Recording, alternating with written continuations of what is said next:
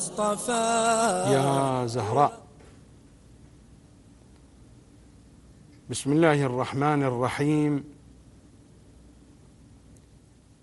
سلام على البقية الأعظم الأطهر من آل ياسين،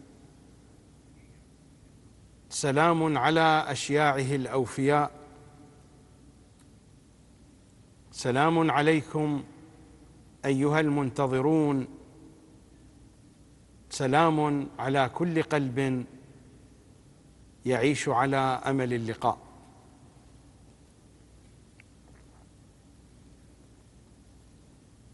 اللهم صل على محمد وآل محمد. الذكر الأكبر، الحلقة 25. لا زال الحديث في الجهة السادسة من معاني اللهم صل على محمد وآل محمد، إنها الاسم الأعظم. ولأن المطلب دقيق بشكل سريع أعيد ما تقدم من الكلام في الحلقات الماضية. الاسم الأعظم له مراتب، له تجليات. المرتبة الأعلى، المرتبة الأولى للاسم الأعظم، الاسم الأعظم الحقيقي الذي عبر عنه في أدعية أهل البيت بالاسم الأعظم الأعظم الأعظم، الأعز الأجل الأكرم، وهو الذي خلقه سبحانه وتعالى فاستقر في ظله فلا يخرج منه إلى غيره. الاسم المكنون المخزون المصون المحجوب عن الخلائق، لا تصل إليه الخلائق طرا من أولها إلى آخرها، لا تستطيع العقول أن تلامس كنهه. ومر الحديث عن هذه الرتبة من رتب الاسم الأعظم الذي خلقه الله سبحانه وتعالى. الرتبة الثانية الاسم الأعظم التكويني، وهو مجلى الاسم الأعظم الحقيقي. والروايات التي تحدثت عن الأشباح الأولى، عن الحقائق الأولى، عن الأنوار القادسة الأولى، عن نور محمد وعلي وفاطمة والحسن والحسين، إنما تتحدث عن هذا الاسم. ومن هذا الاسم اشتقت كل الأنوار، واشتقت كل الكائنات، واشتقت كل الموجودات من هذا الاسم. ولهذا الاسم تجليات لا حصر لها ولا عد، وإن تعدوا نعمة الله لا تحصوها.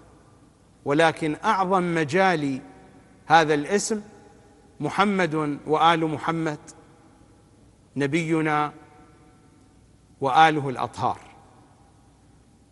هم الاسم الأعظم. لذلك الاسم الأعظم هم أعظم مجال هذا الاسم في العالم الأرضي. من تجليات هذا الاسم هو علم الاسم الأعظم الذي قسمته الروايات إلى حروف، إلى 73 حرفا، وأخذ كل نبي من حروفه بحسبه. وهذا العلم، علم الاسم الأعظم، علم يختلف عن علمنا العادي، عن علمنا الصوري الذي هو عبارة عن حصول صورة المعلوم في الذهن. ذلك علم يمازج كيان الإنسان، يمازج وجود العالم به. هناك اتحاد كامل بين العالم والمعلوم حقيقة على وجه الحقيقة. وفي قصة آصف ابن برقية مثال قريب من ذلك.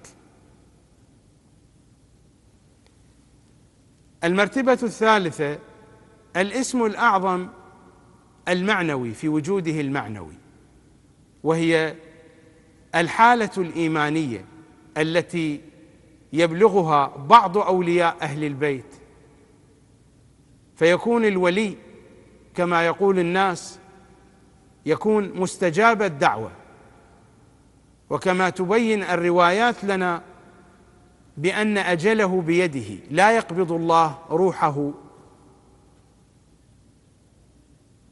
إلا أن يريد ذلك الولي أن تقبض روحه. وقد مرت في الحلقة الماضية بعض الإشارات، بعض التوضيحات بشكل سريع، أقول كما جاء في المناجاة الشعبانية المنقولة عن سيد الأوصياء وعن الأئمة المعصومين: واجعلني ممن ناديته فأجابك. إلهي واجعلني ممن ناديته فأجابك ولاحظته فصعق لجلالك، فناجيته سرا وعمل لك جهرا. هذه العبارات المختصرة تتحدث عن الحالة الروحانية، عن الحالة المعنوية، عن المرتبة الإيمانية التي يبلغها بعض أولياء أهل البيت، وهذه المرتبة مرتبة معنوية إيمانية يقال لها الاسم الأعظم، أيضا اصطلاح يصطلح عليها هذا الاصطلاح. وهناك المرتبة الرابعة وهي مرتبة الاسم الأعظم في وجوده اللفظي، وأشرت إلى نماذج من الوجود اللفظي للاسم الأعظم كما في سورة الفاتحة، ولا أعيد الكلام مرة ثانية، وكما في آيات أشرت إليها كآيات سورة الحديد، الآيات الستة الأولى في سورة الحديد، أو الآيات الأربعة الأخيرة في سورة الحشر، وهكذا في مواضع أخرى من القرآن الكريم. وأشرت إلى نماذج من الأدعية، أشرت إلى دعاء يقرأ في شهر رمضان تستحب قراءته في الليل وفي النهار، الذي رواه الشيخ المفيد. وأشرت إلى دعاء السحر، إلى دعاء البهاء المروي عن الإمام الرضا وعن الإمام الباقر صلوات الله عليهما. وأشرت إلى دعاء الجوشن الكبير، وهو دعاء مبسوط يتألف من 100 مقطع، في كل مقطع 10 أسماء أو 10 أسماء، فذلك 1000 اسم. هناك مقاطع يتركز فيها الاسم الأعظم من دعاء الجوشن الكبير. المقاطع التالية: المقطع 90 من المقاطع التي يتركز فيها الاسم الأعظم: يا من لا يعلم الغيب إلا هو، يا من لا يصرف السوء إلا هو، يا من لا يخلق الخلق إلا هو، يا من لا يغفر الذنب إلا هو، يا من لا يتم النعمة إلا هو، يا من لا يقلب القلوب إلا هو، يا من لا يدبر الأمر إلا هو، يا من لا ينزل الغيث إلا هو، يا من لا يبسط الرزق إلا هو، يا من لا يحيي الموتى إلا هو. المقطع 70 أيضا من مقاطع دعاء الجوشن الكبير المروي عن النبي صلى الله عليه وآله: يا حيا قبل كل حي، يا حيا بعد كل حي، يا حي الذي ليس كمثله حي، يا حي الذي لا يشاركه حي، يا حي الذي لا يحتاج إلى حي، يا حي الذي يميت كل حي، يا حي الذي يرزق كل حي، يا حيا لم يرث الحياة من حي، يا حي الذي يحيي الموتى، يا حي يا قيوم لا تأخذه سنة ولا نوم. هنا الاسم الأعظم أيضا. وفي المقطع 56 أيضا: يا من له المثل الأعلى، يا من له الصفات العليا، يا من له الآخرة والأولى، يا من له جنة المأوى، يا من له الآيات الكبرى، يا من له الأسماء الحسنى، يا من له الحكم والقضاء، يا من له الهواء والفضاء، يا من له العرش والثرى، يا من له السماوات العلى. هذه المقاطع هنا يتركز فيها الاسم الأعظم. وهذا المقطع 56 يبتدئ يا من له المثل الأعلى، وفيه يا من له الصفات العليا، وفيه يا من له الأسماء الحسنى، وكل ذلك عناوين لحقيقة محمد وآل محمد. هم المثل الأعلى، هم الصفات العليا، هم الأسماء الحسنى. وأدعية أهل البيت التي تركز فيها الاسم الأعظم كثيرة جدا، منها ما جاء يتحدث بلسان الأسماء الحسنى، ومنها ما جاء يتحدث بأسمائهم. على سبيل المثال ما جاء في الدعاء الذي مر ذكره المروي عن باب الحوائج موسى بن جعفر صلوات الله عليهما: اللهم إني أسألك بالوحدانية الكبرى والمحمدية البيضاء والعلوية العليا وبالاسم الذي حجبته عن خلقك فلم يخرج منك إلا إليك على محمد، إلى آخر الدعاء. هذا تعبير وبيان بشكل واضح للاسم الأعظم.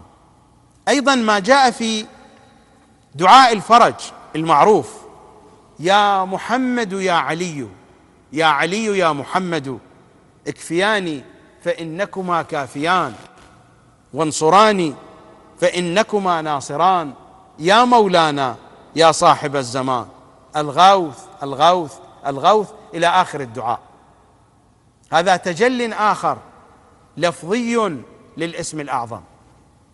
الأدعية التي تقرأ في ليالي القدر أو في ليلة النصف من شعبان، مثلا الدعاء الذي تستحب قراءته في ليلة النصف من شعبان عن الإمام الصادق الذي أوله: اللهم أنت الحي القيوم العلي العظيم الخالق الرازق المحيي المميت البديء البديع، لك الجلال ولك الفضل ولك الحمد ولك المن ولك الجود ولك الكرم ولك الأمر ولك المجد ولك الشكر وحدك لا شريك لك، يا واحد يا أحد يا صمد، يا من لم يلد ولم يولد ولم يكن له كفوا أحد، صل على محمد وآل محمد، إلى آخر الدعاء. أدعية ليالي القدر بنحو عام تشتمل على مضامين الاسم الأعظم، إما بنحو الأسماء وإما بنحو أسماء أهل البيت، إما بنحو مجمل وإما بنحو مفصل. مثلا الدعاء الذي يقرأ في ليالي القدر وفي ليلة 21 مثلا: يا مولج الليل في النهار ومولج النهار في الليل ومخرج الحي من الميت ومخرج الميت من الحي، يا رازق من يشاء بغير حساب، يا الله يا رحمن، يا الله يا رحيم، يا الله يا الله يا الله، لك الأسماء الحسنى والأمثال العليا. الأمثال العليا هم والأسماء الحسنى هم، مرت الروايات: لك الأسماء الحسنى والأمثال العليا والكبرياء والآلاء، أسألك أن تصلي على محمد. هذا إجمال مع تفصيل. اللهم صل على محمد وآل محمد هي الوجود اللفظي المجمل المكثف للاسم الأعظم. ما نقرأه في أدعية نشر المصاحف أو رفع المصاحف، هناك دعاء نشر المصحف الذي يستحب قراءته في ليالي القدر. تنشر المصحف بين يديك وتقول: اللهم إني أسألك بكتابك المنزل وما فيه، وفيه اسمك الأكبر وأسماؤك الحسنى، إلى آخر الدعاء. أما الدعاء الذي يسمى بدعاء رفع المصاحف فأنت تبتدئ بعد أن تقول اللهم بحق هذا القرآن إلى أن تبدأ بك يا الله 10، بمحمد 10، بعلي 10، وهكذا إلى أن تختتم بالحجة 10، وهو من أدعية الاسم الأعظم. أكثر أدعية أهل البيت، أكثر الأدعية تشتمل على الاسم الأعظم. وأما القانون العام للدعاء وهو يستحب ابتداؤه بالصلاة على محمد وآل محمد ويستحب ختمه، فذلك هو الابتداء بالاسم الأعظم والختم بالاسم الأعظم. الأدعية بشكل عام فيها الاسم الأعظم، ولكن هناك قانون عام، لأن بعض نصوص الأدعية تخلو من الاسم الأعظم، لذلك جاء هذا القانون. ليس كل الأدعية فيها الاسم الأعظم، وإنما أهم الأدعية التي وردت عن أهل البيت ورد فيها الاسم الأعظم، بل هناك من الأدعية من أولها إلى آخرها هي الاسم الأعظم، ولكن يتركز فيها هنا وهناك. كما قلت في الحلقة الماضية إن للأدعية هندسة خاصة ونظام ينظمها وقواعد تبنى هذه الأدعية على أساسها، وتتشكل معانيها ومضامينها. ولكن هناك قانون عام للدعاء، يستحب أن نبتدئ بالصلاة على محمد وآل محمد، وأن نختتم بالصلاة على محمد وآل محمد، وذلك أن هذه العبارة اللهم صل على محمد وآل محمد هي الوجود اللفظي المكثف للاسم الأعظم. ولا يقتصر الوجود اللفظي على الاسم الأعظم فقط على هذه الأدعية. يا الله هي الاسم الأعظم، يا محمد هي الاسم الأعظم، يا علي هي الاسم الأعظم، يا محمد يا علي هي الاسم الأعظم، وهكذا. يا مهدي هو الاسم الأعظم. الاسم الأعظم وجوده اللفظي ليس منحصرا في لفظ واحد. الاسم الأعظم كما أن تجليات الاسم الأعظم لا تعد ولا تحصى، وجوده اللفظي أيضا لا يعد ولا يحصى. وهنا ننتقل إلى هذه الجهة: ما هي العلاقة بين الوجود المعنوي للاسم الأعظم وبين الوجود اللفظي؟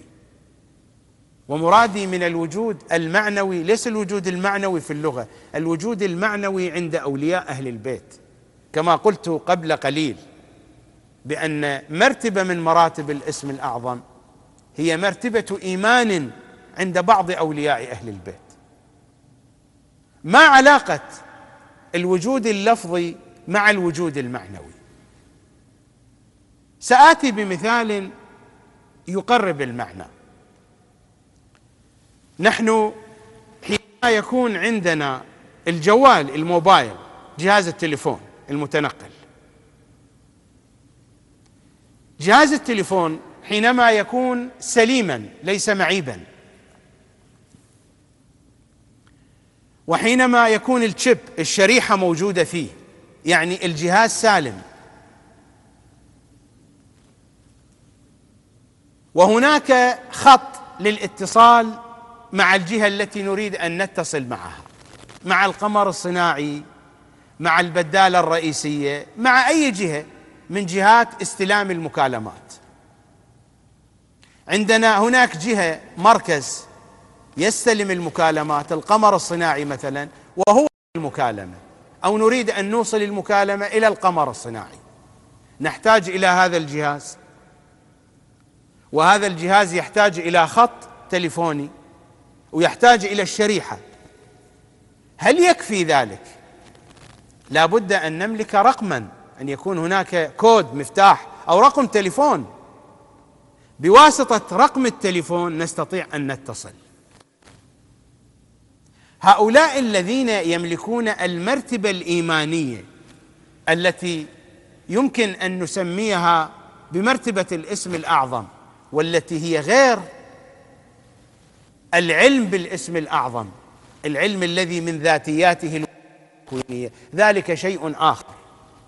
وإنما هذه حالة إيمانية، حالة من النقاء والصفاء ومن سلامة القلب، بحيث يكون الإنسان مستجاب الدعوة. ولكن كيف يدعو؟ يحتاج إلى وجود لفظي للاسم الأعظم. بواسطة هذا اللفظ إذا ما دعا به يستجاب دعاؤه. الوجود اللفظي هنا بمثابة الرقم الذي يضربه صاحب الموبايل. عندنا موبايل فيه خط اتصال يتصل بجهة رئيسية، يحتاج إلى رقم تليفون حتى يتصل، يحتاج إلى مفتاح. على سبيل المثال هناك مثلا دائرة مهمة، مركز مهم، وهناك أشخاص يملكون أجهزة اتصال مع هذه الدائرة، ولكل شخص يعطى كود معين، من دون هذا الكود لا يستطيع أن يتصل بهذه الجهة.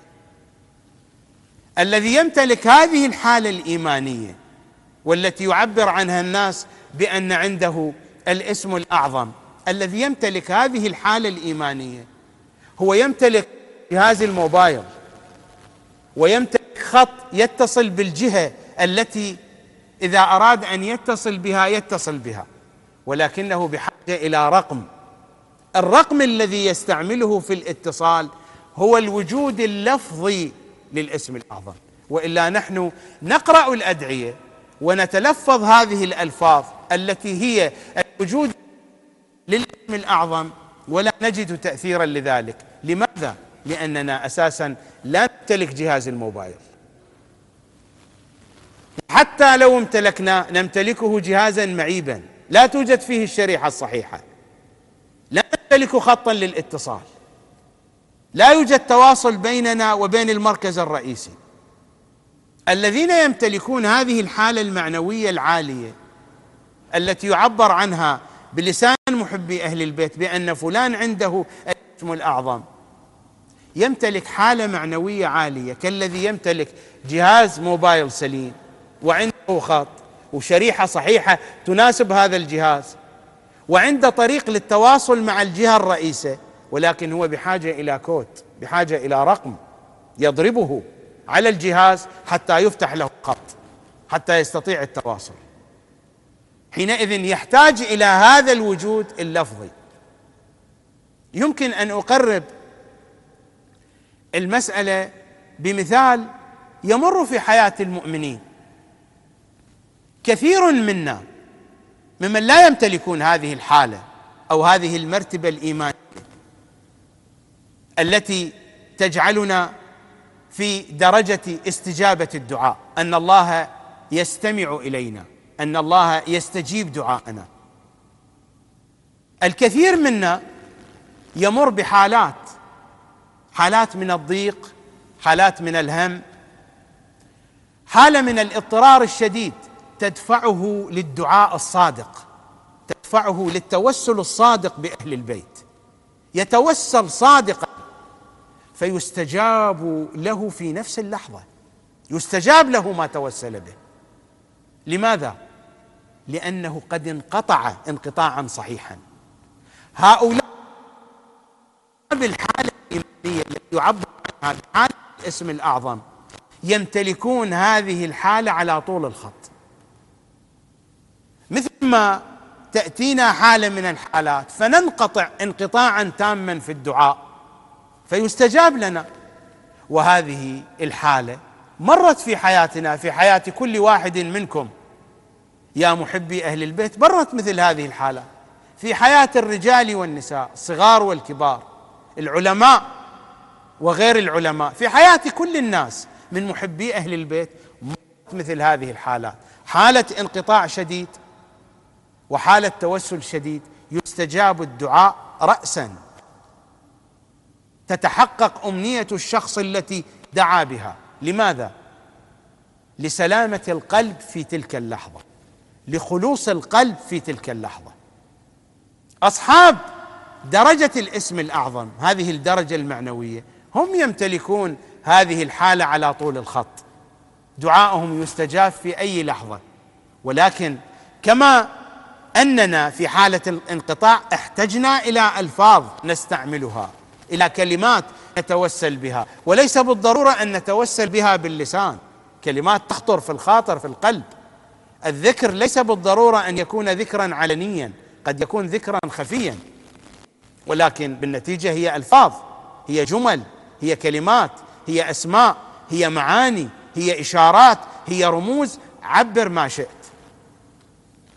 أصحاب الدرجة المعنوية الإيمانية يحتاجون إلى الوجود اللفظي للاسم الأعظم، ولذلك هم كل واحد منهم يمكن أن يستعمل لفظا يتناسب وحالته الإيمانية، لأن درجات هذه لها أول ولكن ليس لها آخر، لا نهاية لها، درجات تعلو وتعلو وتعلو، ولكل درجة ما يناسبها من ألفاظ الاسم الأعظم. فلربما تجد أحدا منهم اللفظ الذي يستعمله يا محمد يا علي، ولربما تجد آخر اللفظ الذي يستعمل دعاء الجوشن بكله، بكل مقاطعه أو مقاطع منه، وآخر يستعمل البسملة، وآخر يقرأ سورة القدر فإنها من مواطن ومن مظان الاسم الأعظم أيضا، وآخر يقول اللهم صل على محمد وآل محمد، وهي الوجود اللفظي المكثف للاسم الأعظم. أعتقد بهذا المثال وبهذا التوضيح تتضح العلاقة بين الاسم الأعظم في وجوده المعنوي وبين الاسم الأعظم في وجوده اللفظي. أما نحن ماذا ننتفع من الوجود اللفظي للاسم الأعظم؟ فنحن لا نمتلك الحقيقة المعنوية، هذه المرتبة المعنوية للاسم الأعظم في قلوبنا، نحن الذين لا نمتلك هذه المرتبة. ماذا ننتفع من الوجود اللفظي للاسم الأعظم من هذه الأدعية؟ هل نترك هذه الأدعية فنقول إننا لا نملك جهاز الموبايل فلا نحتاج إلى هذه الأرقام، لأن هذه أرقام من خلالها الذين يملكون جهاز الموبايل يستطيعون أن يتصلوا بالجهة الرئيسة؟ الكلام ليس هكذا. نحن نتعامل مع هذه الأدعية، مع أدعية الاسم الأعظم، مع الوجود اللفظي للاسم الأعظم على طريقة من جاور السعيد فإنه يسعد. بمثال قريب، الذي يكون قريبا من المزابل ويعيش في وسط المزابل ويقضي ساعات في المزابل، الذي يعيش في مثل هذه الأجواء قطعا الرائحة الكريهة ستنتقل إلى بدنه، ستنتقل إلى ثيابه، إلى شعره، إلى كل جزء من أجزاء بدنه. أما الذي مثلا يذهب زائرا لمصنع لصناعة العطور، أو يذهب زائرا لصديق له يملك محلا لبيع العطور، فإذا خرج من المحل سيخرج معطرا، إما أن صديقه يعطره بعطر، أو هو يجرب العطور الموجودة، أو ينتقل إليه العطر من الذين يجربون العطور في المحل، بالنتيجة يأخذ عطرا من هذا العطر. فمن يذهب إلى المزابل يأخذ معه من المزابل. ولذلك الأئمة ماذا قالوا؟ قالوا هناك عيون كدرة وهناك عيون صافية. من يقترب من العيون الكدرة يأخذ من مياه المجاري، ومن يقترب من العيون الصافية يأخذ من العيون الصافية. حينما تأتينا الروايات وتقول مثلا النظر إلى وجه العالم عبادة، وأي عالم؟ العالم الذي يقربكم إلى محمد وآل محمد، وإلا غيره ففروا منه. العالم الذي يقربكم إلى محمد وآل محمد، النظر إلى وجه العالم عبادة، النظر إلى العالم مطلقا عبادة، النظر إلى بيت العالم، إلى باب بيت العالم عبادة. كل هذا في الروايات ورد. مجالسة العالم ومجالس العلماء عبادة. لماذا؟ هل من يجالس العلماء سيصبح عالما؟ المجالسة لا تصنع من الإنسان عالما. النظر إلى العالم يعني أن تكون قريبا منه، لا تجعل منك عالما مجرد النظر. وإنما من جاور السعيد يسعد، من أحب عمل قوم أشرك في عملهم، من أحب قوما حشر معهم. وإنما تكون الأمور بالنوايا وبالمقاصد وبالأهداف والأغراض، وتلك هي حقائق الأعمال.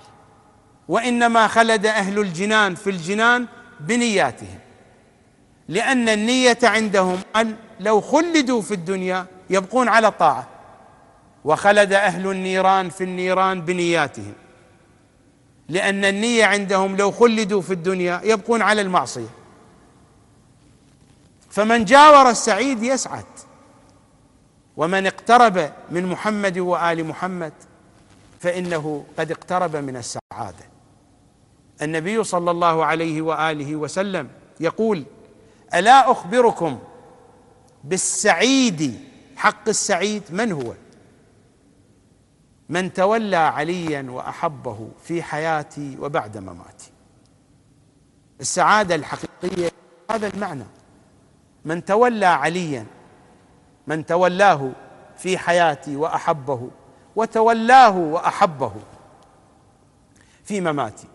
فنحن نتعامل مع أدعية أهل البيت التي هي أدعية الاسم الأعظم، سواء كانت أدعية مختصرة، أذكار موجزة، متوسطة، مفصلة، جاء فيها ذكر الاسم الأعظم تصريحا أو تلميحا، جاءت بصيغ الأسماء الحسنى المعروفة، أو جاءت بصيغ أسماء المعصومين صلوات الله وسلامه عليهم أجمعين، أو بأية صيغة أخرى وردت إلينا منهم صلوات الله وسلامه عليهم أجمعين، نتعامل معها على هذا الأساس، لا على أساس أننا نمتلك تلك الدرجة الإيمانية التي هي درجة الاسم الأعظم حينما ندعو يستجاب لنا.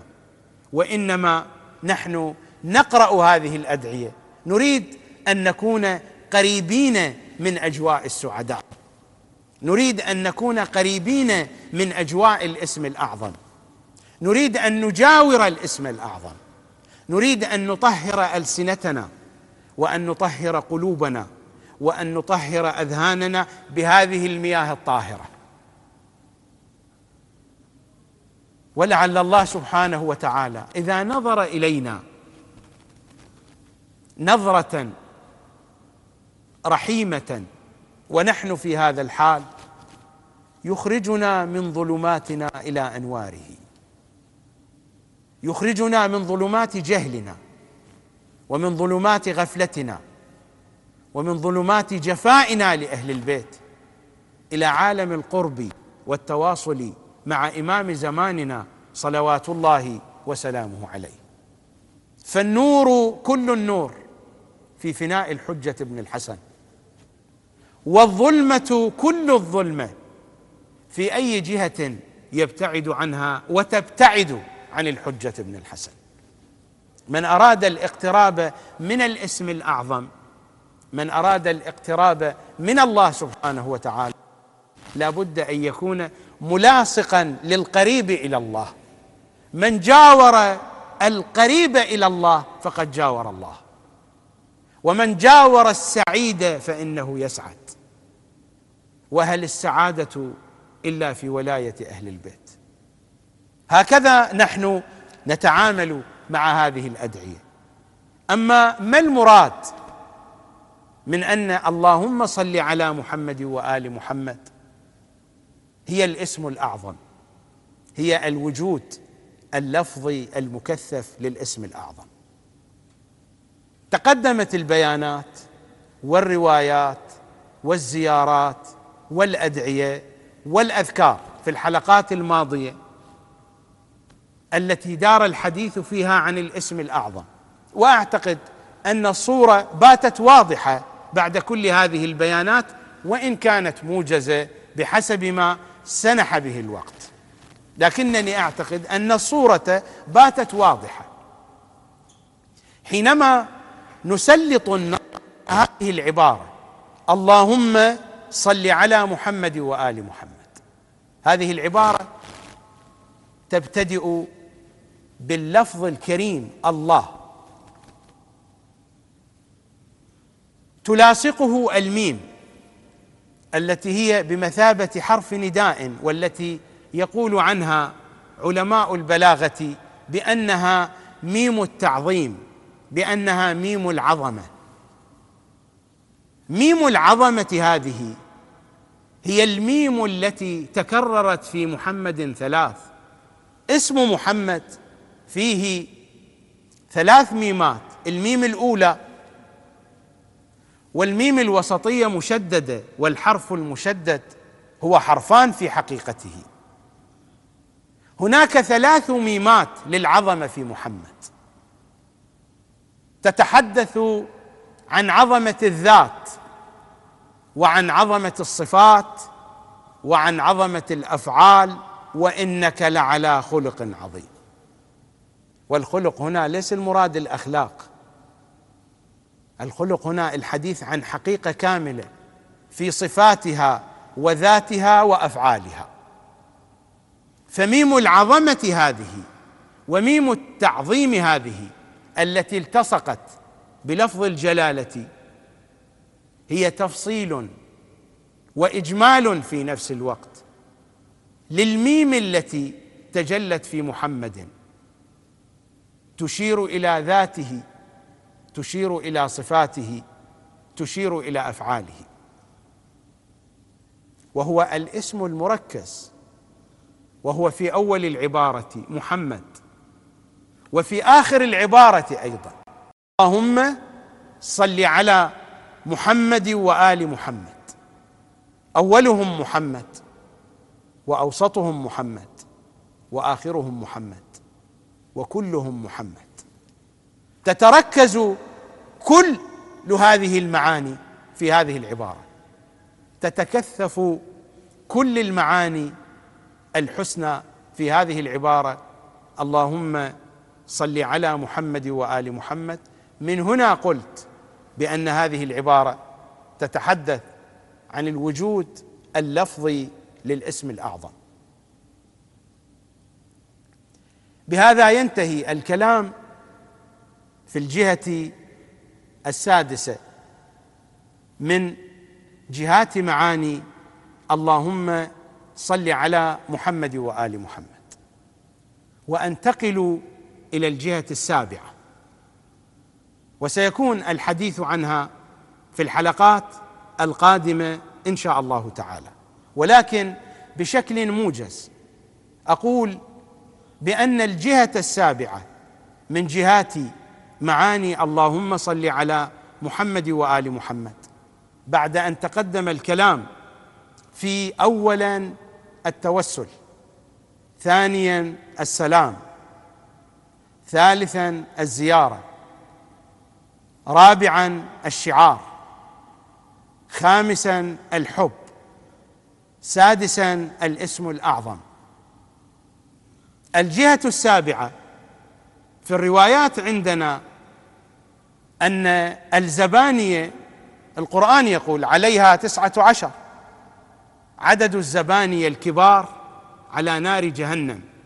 في الروايات الشريفة أن حروف البسملة أيضا 19. الروايات تقول إذا ما قرأت البسملة فإنك تدفع عنك بكل حرف أحد هؤلاء الزبانية. عدد الزبانية 19، وحروف البسملة 19. أبواب جهنم 7، وهذه معان 7. كل معنى من هذه المعاني يقفل بابا من أبواب جهنم. التوسل بمحمد وآل محمد يقفل بابا من أبواب جهنم. السلام على محمد وآل محمد يقفل بابا من أبواب جهنم.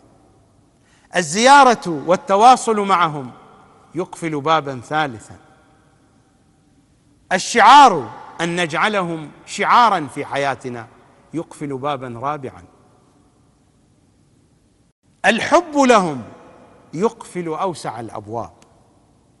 الاسم الأعظم عقيدتنا بهم ومعرفتنا لهم، وتلك هي سر الأسرار، وتلك هي تاج التيجان، وتلك هي الحكمة التي من أعطاها الله له فقد أعطاه خيرا كثيرا. الجهة السابعة: اللهم صل على محمد وآل محمد، إنها اللغز المحير، وهذا ما ستتبين مضامينه ومعانيه من آثار الصلاة على محمد وآل محمد. أليس تستبان الأشياء من آثارها وتتبين الحقائق من نتائجها؟ في الحلقة القادمة سأمر على ما جاء في كلمات أهل بيت العصمة وفي رواياتهم وأحاديثهم مما بينوه من آثار ومن فضائل ومن نتائج ومن زبدة اللهم صل على محمد وآل محمد، كلها تشير إلى أنها لغز محير لا نستطيع أن ندرك حقيقة معناه. أما ما تم من بيان المعاني والمضامين التي مرت إنما هي إشراقات من نورية هذه الحقيقة. إشراقات من نوريتها شيء، وأن ندرك حقيقة نوريتها شيء آخر. اللهم صل على محمد وآل محمد هي السر الأعظم في كل الأذكار وفي كل الأدعية. نحن إذا أخذنا اللهم صل على محمد وآل محمد، لو فرضنا أننا يمكن أن نضعها تحت المجهر وأن نأخذ لها صورة مقطعية، إن اللهم صل على محمد وآل محمد من خلال وضعها تحت المجهر ستتجلى لنا صورة بسم الله الرحمن الرحيم، وتتجلى لنا صورة أخرى قد تكون أكثر تفصيلا في دعاء البهاء الشريف، وهو يتحدث عن أجمل الجمال وعن أجل الجلال وعن أكمل الكمال وعن أعظم العظمة وعن أوسع الرحمة وعن أنور النور وعن أتم الكلمات. إنها صورة مقطعية أكبر من اللهم صل على محمد وآل محمد. فمحمد هو جامع المحامد، والمحامد هذه تفصيلها أين؟ قد تجد لها صورة في بسم الله الرحمن الرحيم، لأن أصل المحامد إلى رحمة الباري سبحانه وتعالى التي تتجلى في رحمانيته وفي رحيميته. رحمته واحدة ولكن لها تجليات، هناك الرحمة الرحمانية وهناك الرحمة الرحيمية. إذا ذهبت إلى دعاء البهاء فإن هذه المحامد تتجلى في جمال وجلال وكمال وعظمة ونور وشرف وعزة وإلى آخر ما جاء في الدعاء الشريف. والدعاء الشريف لم يكن محصورا بهذه المعاني فقط. إذا رجعنا إلى دعاء البهاء ودعاء السحر، يبتدئ الدعاء بذكر البهاء والجمال، ولكن آخر عبارة من الدعاء ماذا تقول؟ اللهم إني أسألك بما تجيبني به حين أسألك، يعني بمعنى أعظم وأوسع حتى من كل تلك المعاني، مع أن الدعاء تحدث عن أبهى البهاء، عن أجمل الجمال، عن أجل الجلال، عن كل هذه الصفات، ولكن في آخر الدعاء اللهم إني أسألك بما تجيبني به حين أسألك، يعني عن معنى أعظم وأعمق من كل تلك المعاني التي مرت. وإذا أردنا أن نأخذ صورة أكبر لاللهم صل على محمد وآل محمد، فإنها تتجلى في دعاء الجوشن الكبير، في هذه الأسماء الألف، ألف من الأسماء، إنها شرح وبيان، وهذه صورة مقطعية كما مر في رواية الكافي بأن هذه الأسماء أسماء فعلية، وإن الاسم المكنون محجوب عن الخلق مستقر عنده، وكل هذه المضامين تتجلى في هذه العبارة الموجزة المختصرة المكثفة التي هي سر استجابة الدعاء. لماذا؟ لا ندري. كل هذا الكلام الذي مر كلام في كلام ولفظ في لفظ، إنه يدور في فلك الحقيقة. الحقيقة أين؟ العقول لا تستطيع أن تحيط بكنهها. كل ما تقدم ويأتي إنما هو على قدر عقولنا، على قدر مداركنا. اللهم صل على محمد وآل محمد هي سر قبول الصلاة. إذا جردت الصلاة منها الصلاة لا تقبل. لماذا؟ يمكن أن أسطر كلاما طويلا عريضا، لكن الحقيقة ليست هي. هذا دوران في فلك الحقيقة. الحقيقة عند الحجة بن الحسن، الحقيقة في قلب الحجة بن الحسن، والحجة بن الحسن هو قلب الله الواعي، كما قال سيد الأوصياء. الرواية يرويها الشيخ الصدوق في كتابه التوحيد. المعصوم قلب الله، فمن ذا الذي يدرك هذه الحقيقة؟ وغاية الإدراك أن أدري بأني لست أدري لست أدري لست أدري. أودعكم على اللهم صل على محمد وآل محمد، تصبحون وتمسون على اللهم صل على محمد وآل محمد. أختم حديثي باللهم صل على محمد وآل محمد. تتمة الحديث يوم غد إن شاء الله عبر شاشة قناة الأنوار الفضائية. أسألكم الدعاء جميعا، في أمان الله.